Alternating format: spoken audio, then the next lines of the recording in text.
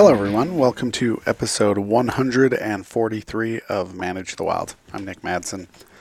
I was driving one day, just going around doing my normal duties, and I got a call from Ogden. That's where my office that I worked out of was located, and they said I had to go pick up a beaver that was not too far north of me. And I asked them, is it alive or dead? And they said, no, the beaver's dead, but we need to get disease testing because it attacked a gentleman. And so I said, okay. So I arrive on scene, and there's this guy in a suit. He looks just like a banker, and he probably was. He told me what his occupation was, but I don't remember. And his house was amazing. Like, you look at people's houses, and you're like, wow, this guy has money. Like, it was a massive house. And he's dressed up in a suit. And as I stepped out, I was like, I've got the wrong address. That's for sure. This can't be the right address. Like, this guy's too hoity-toity to be messing with beavers. And I was like, sorry to bother you, sir, but I was called to pick up a beaver. And he goes, oh, yeah, it's in my garage. And I said, okay. So I went and followed him into his massive garage that held like 5 or 6 cars. And he showed me where the beaver was. And I said, where did you pick it up? I got to put it on the map. And he goes, oh, actually, I was trapping. I just started laughing. I said, you're a trapper? And he goes, yes, why? I was like, you don't look like a trapper. And he said he'd been trapping ever since he was a kid, and he has done fairly well off, but he wanted to get his kids involved in it, and so he was trapping. So I asked him for my report, could he describe to me what happened, his encounter with the beaver, and why am I taking it to the disease testing center? And he proceeds to tell me that his Connie bear trap had been missing. And so he jumped in the water, had his hip boots on, and he was following the drag marks of this Connie bear trap, and it had gone into a culvert. So he walked up to the culvert, reached inside, and the beaver come flying out. It wasn't dead.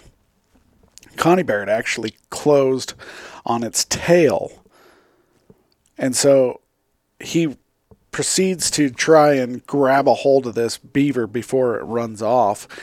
And it wraps the chain, the Connie bear, the cable, and everything around his leg, and then proceeds to attack his inner thigh of his right leg. It just wrapped around, got a hold, and with those big chompers started biting him. He ended up receiving almost 100 stitches, and the beaver almost ripped open his femoral artery, which he would have most surely been killed. And I was like, no way, this can't be the same guy.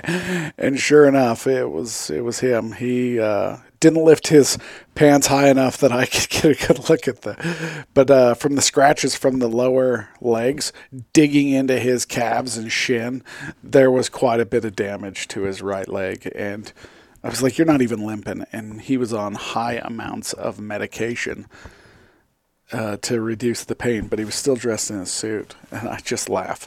So when we get a call like that, whether it's a raccoon, a bat, there was a facility in Taylorsville, Utah that I would have to drive him to. And it's run by the Department of Agriculture and Food, and they have laboratory services in which anybody who was attacked by a wild animal, they are required to get that animal tested if they can catch the animal to see if it's carrying rabies or any other disease. At that time, with the beaver, they were concerned about rabies. And so he was on high doses of antibiotics, and we just have to take those animals down to the lab and get them tested. Another guy had a foothold trap, and a raccoon was getting into his chickens. He set the foothold trap and caught a raccoon in the foothold. He went up to dispatch it with a 22, and the cable or chain he had the trap attached to broke or rusted or whatever it did. But before he could fire a shot, the raccoon came towards him and grabbed him by the thigh and attacked his thigh as well. He ended up not being able to get a shot on the raccoon and ended up being in a fight for his life, as he described it, in which it was either going to be him or the raccoon, and he ended up using his hands to dispatch the raccoon. And so I also had to run that one down to the laboratory services in Taylorsville. But these are some of the interesting encounters that we come across just in a normal daily part of life. When you work with wildlife and people and wildlife interact, you never know what's going to happen. So when you're out there, look for your next encounter.